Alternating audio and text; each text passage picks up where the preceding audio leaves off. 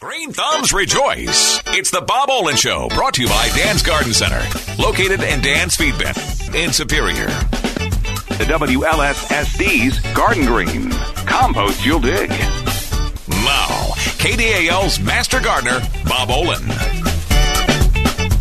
Good morning, Bob. It's the Bob Olin Show, and we've got, almost some sunshine and milder temperatures today as winds will be westerly through the day. It'll warm us up downtown as well as inland. In fact, we could see the first 70-degree day today in a long time. Hard to believe, Dave, isn't it? It's been a while, that's for sure. It has been a long, long winter, and I think people are really ready for spring at this time. Mm-hmm. And we talked about this. Typically, when it gets very, very late, we suddenly reemerge, and spring joins us, and then all of a sudden we move into summer, so we kind of compress that spring period. But certainly lots to do. Grass is greening up, plenty of moisture. We got some more moisture coming in the forecast as well, don't we, Dave? Yeah, we had some yesterday, obviously, with storms. More storms possible tomorrow, it looks like, with rain showers and a chance of boomers tomorrow afternoon. Yeah, that was quite a hailstorm. I know it Right. It reached a lot of folks, and hopefully it didn't do too much damage out there. Thank heavens we don't have a lot of plant material. Right. I did go through that experience, the hailstorm in mid-January, and took out an awful lot of tomato plants. I did learn something from that little experience that I'll share with you, for better or worse. But so I had maybe an eighth of an acre of tomatoes out, and all growing beautifully, and the hail came through and knocked them all down, and I tried to rescue them. And frankly, if you get a crop, you get a mid-season hailstorm like that, you may just as well plow down and start over, because for all the nurturing I tried to do, I never could really get them to get reestablished. Once you break off that growing tip, particularly a crop like tomatoes, it requires for us the entire growing season and then some. If you have that misfortune, just start again and think about planting some kind of a fall crop or something else. So that was lessons learned right there, I'll tell you. Well, I suppose you could put a netting or something over the top, a couple feet up above or something to catch all the hail, but that'd be pretty tough.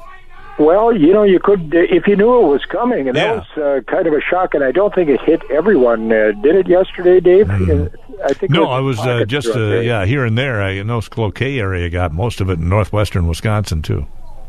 Yeah, I saw some photos where the entire landscape was just wet with, or white rather, with hail.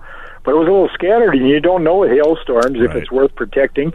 If you had a small number of plants and you saw it coming, you could obviously just drag a little poly. We don't like plastic at all, but it has its uses and its utility.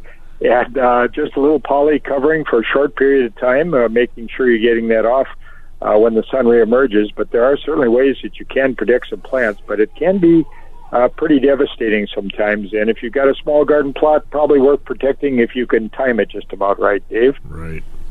Yeah. Well, we're finally getting to the point now where we can maybe start putting stuff in the ground, you think? Well, yes, some things, but I want to caution people just a little bit. Maybe we'll talk about that. There are certainly many things, and I like to divide it up this way, at least in my mind. In the early spring, and I would obviously consider this still early spring, think about your landscape. Don't think about your gardens. Everything's pretty wet, and the worst thing we could do is get out and tromp a lot, try to till in wet garden areas, and we get a lot of compression, a lot of compaction. One aspect of really good quality growth is good porous soil, and you can destroy soil structure by doing a lot of over-tilling, by tromping around, like compacting a lot. So it's way too early to be putting out frost-sensitive plants anyway. So focus on what you can in the landscape. Just clean things up. There was a lot of litter that was dropped this year. There was a long winter, and so there was a lot of branches, pine cones, pine needles, depending on the types of trees that you've got. And just get a good fan rake out there. Obviously, stay away from those hard metal tongue garden rakes. We see people trying to rake out this dead grass that's in there. In the process, remember, if you got grass there, you've got a plant with a relatively shallow root system. It's got underground both stolons, which are stems that run along the surface, and rhizomes, which are stem tissue as well. It rolls just a little bit below the surface. And each one of these has the potential to produce new plants. So if you come in with a stiff garden rake and you rake a lot of this stuff out, which you think is thatch. Now, we don't have a lot of thatch in this area, and someone can certainly prove me wrong, but thatch is something, and dethatching is a process that occurs a little bit farther south, where we really have longer seasons. We have a lot of real vigorous bluegrass growth where you're irrigating and you're putting a lot of nitrogen on, because thatch is a layer of material. It's actually not the clippings, but it's dead plant rhizome material, and it can be an area maybe an inch and a half thick, and it can be removed if you have that thick thatch area. It should be removed probably because it keeps water from penetrating, but you really have to have active bluegrass growth and really have to be pushing the plant to have this occur.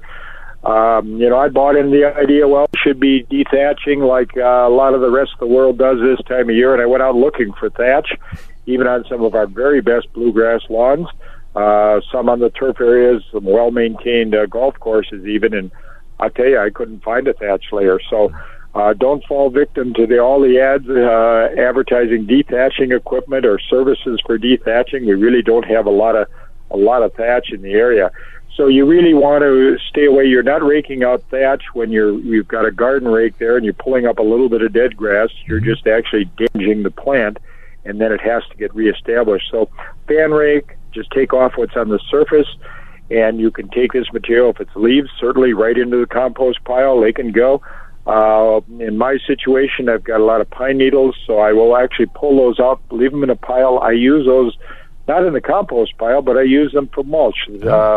Any kind of woody material like that is a lot of carbon. It's very slow to break down in the compost pile.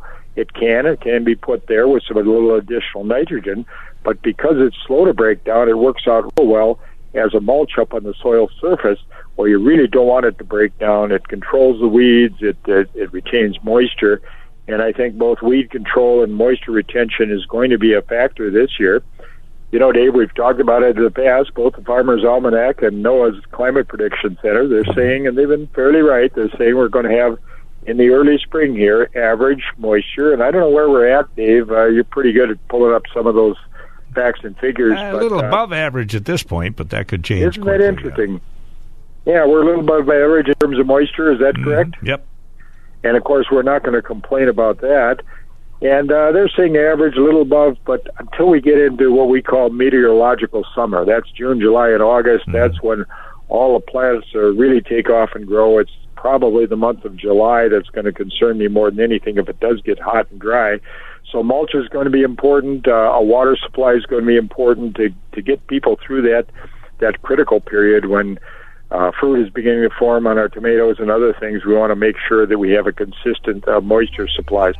We're going to see if they're right or wrong. This is one time when both the Farmer's Almanac and NOAA are in agreement, and they might both be wrong. We know the way weather patterns can certainly change, but so far they've been pretty close, pretty right, so we'll take any moisture we get this time of year, and then we'll have kind of a strategy in place if it does get real dry midsummer, so we can bring those plants through, Dave. Hey, Bob, let's head to the phone real quick this morning. Hi, who's this? Oh, this is Rhea. Hi. Hey. Hi, Rhea. Hi. So I have some quick questions. Speaking of mulch, quick questions. Okay, so it was very dry here, so I was really glad I had a lot of mulch. So I'm looking around here. I had to have a basement put under my house, so I have some ground that was kind of scraped by machinery, but it's been like 20 years. So what's growing there are wild strawberries and some, I threw some pasture stuff out. So it's not like really thick with quackgrass. So my idea was to finally, now that I'm retired, I can do something there, put in some strawberry plants. And then I thought maybe I should do potatoes. Like they say, potatoes are good for new ground. And then I wondered about mulch because I have slugs. So right now I've got it all covered with straw because I'm not going to till it or anything. I'm just going to dig a trench and plant. And then I was wondering, because now I have access to a lot of cedar shavings, and I didn't know if that's appropriate for strawberries or potatoes. Wow, there's lots of questions there. Sorry. No, I think that's great, and this is the way you kind of want to approach it. Number one, you see wild strawberries. I think one of the reasons we're seeing, and it's always probably good to follow up if things are growing naturally there, follow up with a cultivated variety. Right. We all know we picked a few wild strawberries, and You don't get much off those plants, do you? You really want to come in with some of the... I'm spoiled. I like the big ones, yeah. Of course. And I think that my suspicion, first, it's probably full sun. Is that correct? Full sun. Slope, gradual slope. Oh, okay. It's just great you're taking on as a retirement hobby, because they say one thing you got to do as we age, we have to keep the mind working. So you're keeping all of these little factoids and dimensions in place here. First, you got good drainage, you got the good full sun. You probably, I think you can certainly grow both potatoes as well as strawberries. They're quite different crops, of course, because your strawberries, I would encourage you to grow what we call a June-bearing strawberry, which is going to give you the highest yields. The yield and the fruiting and fruit production is concentrated. Even though they're called June-bearing varieties, we get them in early July because we're obviously just a little bit behind the rest of the year. Right. But we also get some extraordinarily good and very, very high-quality June-bearing varieties. So I think I would probably, are you pretty much, other than the strawberries that are there, are you weed-free pretty much at this point? You said no quackgrass. It's there's weeds, but they're not the kind I'm fighting out in my big garden. They're more, I'm not sure, this is terrible. The weird thing is that there's some moss in there, even though it's full sun. I have to tell you, it is red clay. I'm up it is red clay. I'm up here in the red clay. But I have grown strawberries before, and they've done very well. Okay. So, and I know a little bit about growing them. I'm kind of in the place now where I just put things in the ground, and it seems to work if you use enough mulch and compost, Yeah, I like the idea. You got heavy red clay. One of my thoughts there was, as you talk about that you got some native strawberries, but fertilities might be a little low, and obviously this compaction that comes from heavy red clay, you don't want to be doing any planting for a while, because that will really get rock hard, as you know. Right. I'm waiting. I kind of, I've been gardening in this spot for 25 years, so I do know that you need to not... I'm being real careful. Like, I've got it all covered with straw. I'm not walking on it. At some point, I'm going to have to put some paths in, so I have, a walking spot. But, so I know I'm not doing anything yet. That's why I'm asking now in preparation. If and when it does dry out, the cedars... It will. Or not almost guaranteed. Okay, well, they're shavings. And so, I called a master gardener, and they said, well... The strawberries are acid-loving, and then they couldn't remember if potatoes... this used to be an old potato farm, so I figure, they must like I grow good potatoes anyway, usually, and out in the big garden, but I never have enough room, so I thought this would be a place to grow more potatoes, and, may have and I'm a big potato fan, growing a lot of potatoes, and just love the crop. They're well-suited for this area. You got two different crops, so, potatoes you're going to treat like an annual, because you're going to harvest every year. Right. And then the other plot, only grow them this year, right, and not next year, because I have to do something else. Okay, that's just great. Your strawberries, we're going to treat those as a perennial crop, because you get the June bears in. Do you have plants lined up at this point, or some strawberry plants? I do have plants lined up called Sparkle. Okay. Oh, you're going to plant a Sparkle. Okay. Sparkle is an ever-bearing variety. I thought they were June-bearing. I got the wrong kind then. I ordered that's okay. You're going to put them in the ground, and what you're going to do is you will get, it's an ever-bearer, so they will be perennial for you. You're going to be able to harvest, and you probably want to pull the first blossoms off early, but you're going to be able to harvest that crop throughout the season. A little bit later in the season, you could take a crop off that, where June bears, you'd have to wait till the next year. So you're going to do really pretty well with that too, and they will overwinter for you. So you've got plenty of straw. That's good. This is a plant that you're going to get in. You're going to mulch it, as you point out there. You've got plenty of mulch worked up. I would probably take that compost that you have, because you'll have one opportunity until these plants diminish over time, and that could be longer than 3 years, but typically 3 to 5 years. Okay. You have one opportunity to get improve the texture in heavy clay. That's going to be important to get that compost in there, and then you also drag some nutrient in as well. You probably have plenty of potassium there. You want a little nitrogen. So before you put those plants in the ground, you'll let things dry down. You keep the plants dormant or refrigerated if you have them. Mm-hmm. And then you want to make sure you work that bed up. So let's work in compost. Have you ever taken a soil test? I have, and this is a different spot, though, and my test, I'm a little, let's see, it said I needed to put sulfur in because something was too high, so I did that, but this is a different part that's never been gardened, so I haven't tested, but I imagine it's low in nitrogen. I can tell it's it's going to be low in nitrogen, yeah. Virtually all of our soils don't have much residual nitrogen at all, you're right. And so you want to incorporate some of that. So you're going to work where your strawberries, we'll focus on that quickly. You're going to work on developing that, getting compost in, getting some nutrient in there. I wouldn't worry too much about the phosphorus with your clays. You can have plenty of that there. Right. You could work in a little bit of even a lawn fertilizer without the herbicide, because you've got nitrogen, no phosphorus, which you don't need, and a little bit of potassium, which you will need. So that's an inexpensive way to work that in.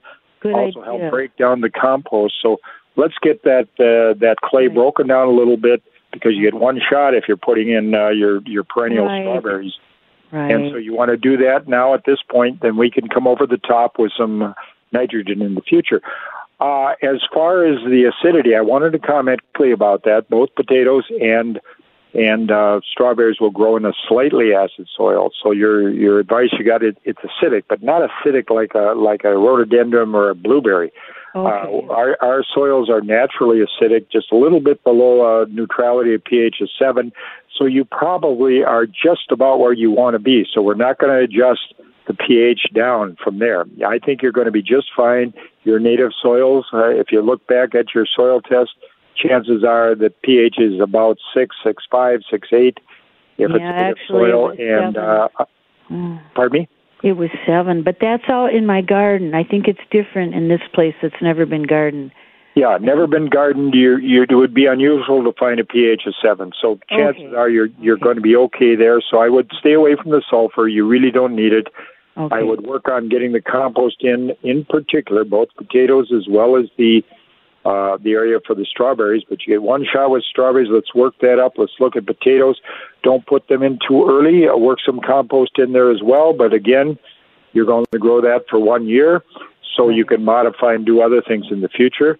Let's not acidify. Let's make sure we get, again, some nitrogen. Now, people talk a lot about potassium for potatoes, which is important, but you got a big plant, so you're low in nitrogen. We got to get a nitrogen source. Compost will bring some of it in, but also you probably want to modify with either well-rotted manure if you want to stay strictly organic, or with I just use a herbicide-free lawn fertilizer and incorporate some of that. Yeah. Because you're getting the nitrogen, you're getting the potassium, you're not getting any phosphorus, you don't need that.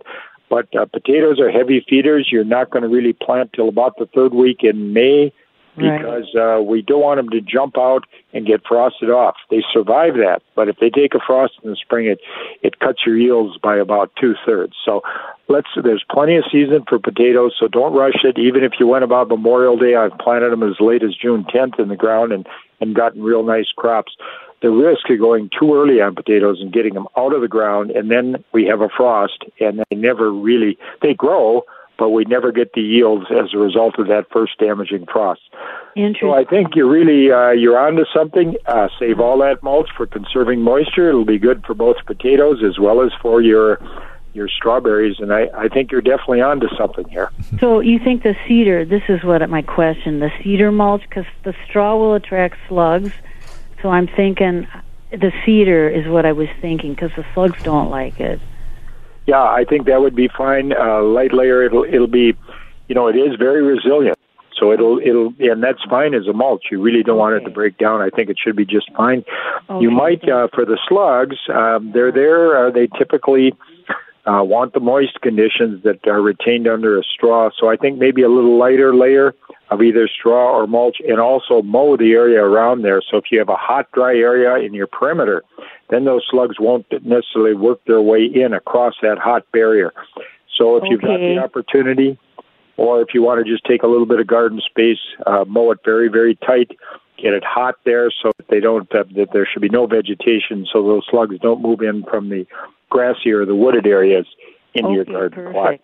Perfect. Yeah, because it's already in the middle of a lawn, sort of, so I figured, I just don't want to encourage them. So, yeah, well, that sounds really good. I thank you for your advice, and you always give such good advice, and I love your show. Thank you. Well, you're so kind, and I love what you're doing. Great retirement activity, and I know you're going to love both the strawberries and potatoes. Anything you grow yourself is so much better than anything it's fun, too. Yeah. All right, thanks. Okay, thanks, great. Bob.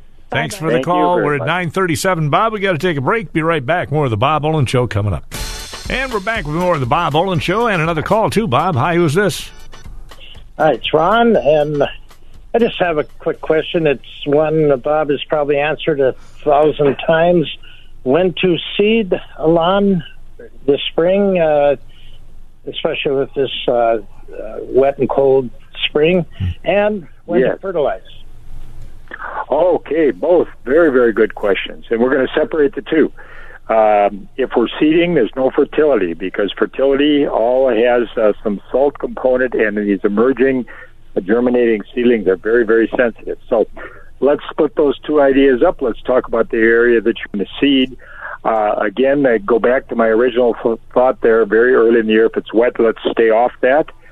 When you're going to seed, you want to work a little bit at preparing your seed bed, and you can start this anytime things dry down a little bit. So spring seeding is very advantageous, can work real nicely for you, but not too early.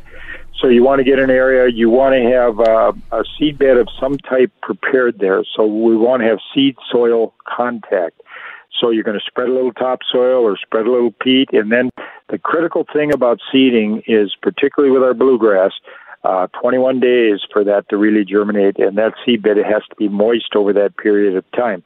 We can get a little moisture if it comes regularly, but otherwise we have to have some kind of irrigation or sprinkler set up. And every day you're going to hit it with a light mist. You're not going to soak it in or not going to wash any of the seed off. So seed bed prepared, seed distributed, pressed into the soil or lightly raked into the soil. And then you can cover with a little bit of chopped straw, or they use cellulose products. That's to retain the moisture. So we need moisture for 21 days. If we don't do this, we get a little rain, the seed germinates, and then it gets hot and dry, and it all burns out on you.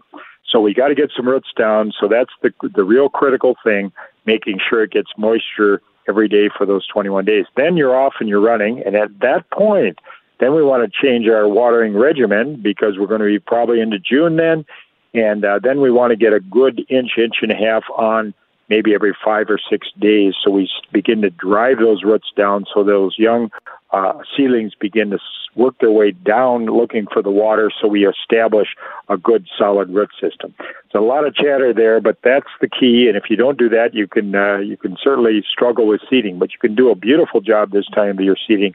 Wait just a little bit till you can work up the soil, and then go from there, even if you went around third week in May, or if you can go earlier, I think that's fine. The critical thing is let's not get on there when it's too wet. As far as fertility goes, we really want, when we're going to apply, and this is on existing lawns, keep all the fertilizer off the seeded area, but on your existing lawn, this time of year, now be aware, with the moisture we've had, you're going to get quite a bit of top growth, quite a bit of blade growth, so you may be ready, have the lawnmower blades sharpened and get ready to go there. But I would say wait a little longer. Oftentimes I'll say when you've mowed it once, then at that point the plants are very actively growing. And again, you can look about toward the end of May, and if you're going to make that one application, it can be very timely at that time. And again, want to put it on a straight fertilizer just before a rain so that it carries it in. If you're using a weed and feed product, and we're going away from some of that because people want to leave the weeds, the broadleaf weeds in there in some cases. But if you are using a weed and feed, that goes on after the rain when the plant tissue is still wet. If it's not raining, you irrigate so that the herbicide granules stick to the broad leaves. Lots of content there. Does that make sense to you? Yes, it's perfect, and I'm a little older now, so I'll probably call next year and ask the same question. I love it. I hope the advice is the same. Sometimes we learn a little bit more as we go along. I will say one other thing. Two weekends that are really important. Memorial Weekend in the spring for doing a lot of work. Labor Day. And if I had my choice, even if you didn't get the fertility on in the spring, if you're going to only make one application of a fertilizer, Labor Day is the time, because this is when the plant is extending these rhizomes and we're getting plant density and more plants being produced rather than just blades. So if you have a thin grass or we don't make it through the summer months because it gets hot and dry, circle the Labor Day weekend on your calendar, and that's when we want to take care of the lawn as well. Okay? Perfect. Thank you much for the call. Appreciate it. Hey, Bob, 9:44 already. We'll take another break and be right back. What's your favorite color? Green. Healthy, vibrant shades of green. The green you get from strong roots growing in good soil, enriched with Garden Green compost from WLSSD. Natural, premium compost worked into the soil or used as mulch. For healthy gardens, trees, lawns, and shrubs, locally produced Garden Green. Compost you'll dig. Now available at WLSSD's Yard Waste Compost Site and Materials Recovery Center. Find out more at WLSSD.com. And we're back. More of the Bob Olin Show, 9:46 the time now at KDAL. And Bob, if you want, we're heading right back to the phones again. Who's this? Hi, this is Kathy from Friedenberg. All right. And I have a question about some apple trees. I have a friend that has 3 apple trees, and one of them is a crab apple tree, and she's had them for almost 5 years, and they have not produced any fruit. So she's wondering why. Okay, very good question, very common question. And do you happen to know the varieties of the apples? I'm sorry, I don't. Okay, but they haven't fruited. For one thing, they've got a good pollinator there, and I'm kind of a big fan of getting at least 1 or 2 crabs. Everybody's got favorites, but I will share a couple crab varieties with you, then I'll answer your question. But we love Dogo, which is a very, very nice, oftentimes listed as an ornamental crab. It produces a wonderful fruit for making jams and jellies. I like Centennial, which is a beautiful crab as well. And then chestnut. So they're a very, very good eating crab. So crab apples, that people, they kind of work their way against them because they're not the real large eating apples, but they can be, they can serve a couple of functions. You get the right varieties, and they're very, very productive. And they will oftentimes fruit before anything else will. And then they're wonderful pollinators. So a crab apple will pollinate the other trees. So we got the trees there. That's good. Pollination isn't the issue. They're probably not getting on the two trees that haven't fruited or haven't blossomed yet. I think it's probably just a question of time. And the time it takes depends on a couple of things. It depends on the varieties. Now, we've got one that we love called Sweet 16.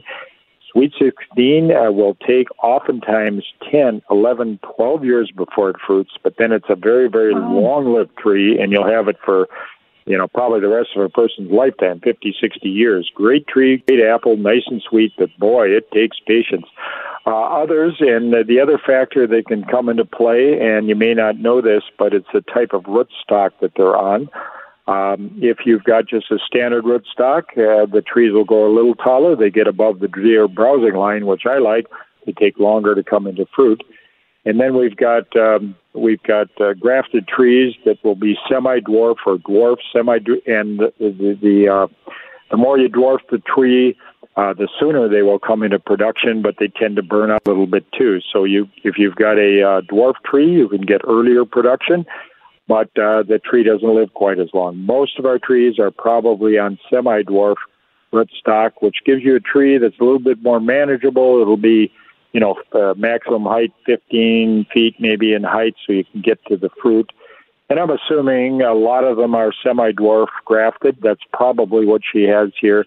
It's 5 years is not unusual. It's just a question of time. Keep taking care of that tree. Make sure that it gets a little fertility this time of year. It gets pruned up a bit, and then just a little bit of patience. But 2 good fruiting trees and then a crab apple, which helps with pollination, a good combination. I would say just be patient at this point. I will pass that information on, Bob, and thank you so much for answering questions over the air here. Okay, thanks a lot for the call. You're very welcome. Okay, take care. Good Bye. call, and not an uncommon question. Like I say, I will pass on one variety that has come down from the Canadian breeding system, Prairie Magic, which is one of those trees that does break very early and produces fruit within the first couple of years. So that's become quite popular, and if you could find one out there at your local landscape dealer, grab it, because the world is aware that you don't have to wait 5-10 years to get fruit. It does fruit very, very quickly. Now, what's the difference between an apple tree and a crab apple tree? Well, they're both mollusks, so they're both apples. They're just kissing cousins, that's all. They're just a little bit different. Typically crab apples. Now, we do have, again, another bunch called strictly ornamental crabs, and we've got the edible crabs. And the ornamentals, oftentimes you drop the fruit, you get the very, very small fruit, and they really have been bred and selected for just decorative purposes. Sure. But the birds still like the real small fruit. But then we do have a couple of these. I mentioned the Dole Road crab, the hoppy crab, the centennial, the chestnut. They're crab apples because the fruit is smaller. But these are probably ping-pong to golf ball size fruit that still can be very edible, and they can be consumed or they can be used certainly in jellies. So we've got strictly ornamentals, then we've got edible crabs, and then we've got our more conventional eating apples, Dave. I haven't got out to even see if there are buds on my tree yet. I'm assuming they're popping out at some point pretty quickly. Well, the funny thing is they were very, very tight, and if people are asking about pruning up, you can still prune a tree at this time if you like. As soon as those buds break, then we kind of rearrange all the hormones in the tree, and it's not considered a dormant prune, so it's not quite as desirable. But, it's not going to damage the tree particularly. It's just we would prefer a dormant prune. If the buds are still tight, you get out there and make 1 or 2 cuts. Don't over prune, but it's the ideal time to be doing that, Dave. Yeah, I'm guessing the sunshine and the warm temperatures will get those buds a-popping here pretty quick. Yeah, it's just amazing how fast that'll change, because they're ready to go and they were just held back. So I think over the next couple of days we're going to get a lot of bud break. So if you have the opportunity, still need to do a little cleanup, a little pruning on those trees, today would probably be the best day. All right, we'll take another break. More of the Bob Olin Show. In fact, we'll wrap things up here after this. Well, Bob, I am 10 days into the no-mow May here already. And I've got no grass growing anywhere, and none of the weeds are even popping out yet. Granted, the no-mow may be nearly a non-event, but I wouldn't say that, Dave, because I think it's going to change real quick. Yeah, I think you're right. It'll. And I believe it started in one of the Wisconsin cities, right? Yep. Spread to Superior and other places, and I heard even down in the Twin Cities, that little suburb known as Edina, which is known for their beautiful homes and nicely manicured lawns, have kind of gone to no-mow. So that's going to be very, very interesting. I think we got time for one quick call here, Bob. One more caller? Yeah, okay, I hope. Great. We'll see if it's a short question. Hi, who's this?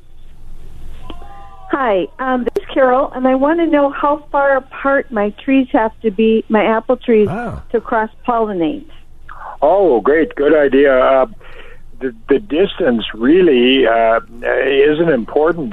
You want to be, if you can get those trees at least 15 feet apart. We don't want them much tighter than that, because it's, they'll shade each other and they'll start to compete with each other. So we want to have a minimum distance of about 15 feet, and then it really doesn't matter. That pollen's going to blow in the wind. The insects are going to be around. So if you're 30 feet apart, you're still going to get good pollination. So the biggest thing is not too tight. We can only err on the side of things being too close, where they compete with each other, rather than really realistically too far apart. That pollen will move around. We got a lot of insects flying. They'll find the blossoms and they'll carry the pollen. Okay? Thank you. Hey, thanks a lot for the call. Appreciate it. Yeah, that's an interesting question. Yes, but and I've been guilty of this. Too many trees and not enough space, and cramming them in a little too tight. So that really doesn't work so well. You're probably better off. Again, an apple tree is a long-term proposition. If you can you get them off, you get them established. I mentioned one of our varieties, Sweet 16. It will take 10 years to come into production. Is it good to plant them as a pair? Oh, we always want at least 2. Okay. And then 3, and I like to have that one crab in there. That's real nice as well, so we want to kick a lot of pollen apart. I think the more isolated you are in rural areas, the more important it is to have multiple trees. If you're in town, there's a lot of pollen that gets carried around. A lot of folks do have apple trees, so you can get away with just planting one variety. Some do fertilize themselves to some extent, but we always want more of that pollen certainly being moved around. Dave, when we have the opportunity, we will talk a little bit more about pollinators and pollinator gardens and concepts like no-mow maze and other things. Bee lawns. This has suddenly become extremely fashionable for people, and I think it's a good thing because we're aware of certainly the need for pollinating bees as well as other insects out there. So, but that's a little bit more of a discussion than we have time for right now at this point, Dave. Yeah, in fact, we're just about out of time at this point. Anything else you wanted to add, Bob? Well, I just want to thank our callers. A lot of calls today, good calls, and some a little bit more involved than others. And I want to thank actually our sponsors. We got a lot of good compost. I'm a big compost fan. I will say that on public television, channel 8 WDSE WRPT on the range, we will be talking compost this Thursday night at 7 o'clock. So, big compost fan. We never have enough, so we're glad we have our municipal compost system, the Western Lake Superior Sanitary District, that's producing a lot of high-quality product for us as well. Fantastic. Bob, thanks. We'll catch you again next Tuesday. You bet. The Bob Olin Show has been brought to you by Dan's Garden Center, located in Dan's Feed Bit in Superior, and by WLSSD's Garden Green. Compost you'll dig.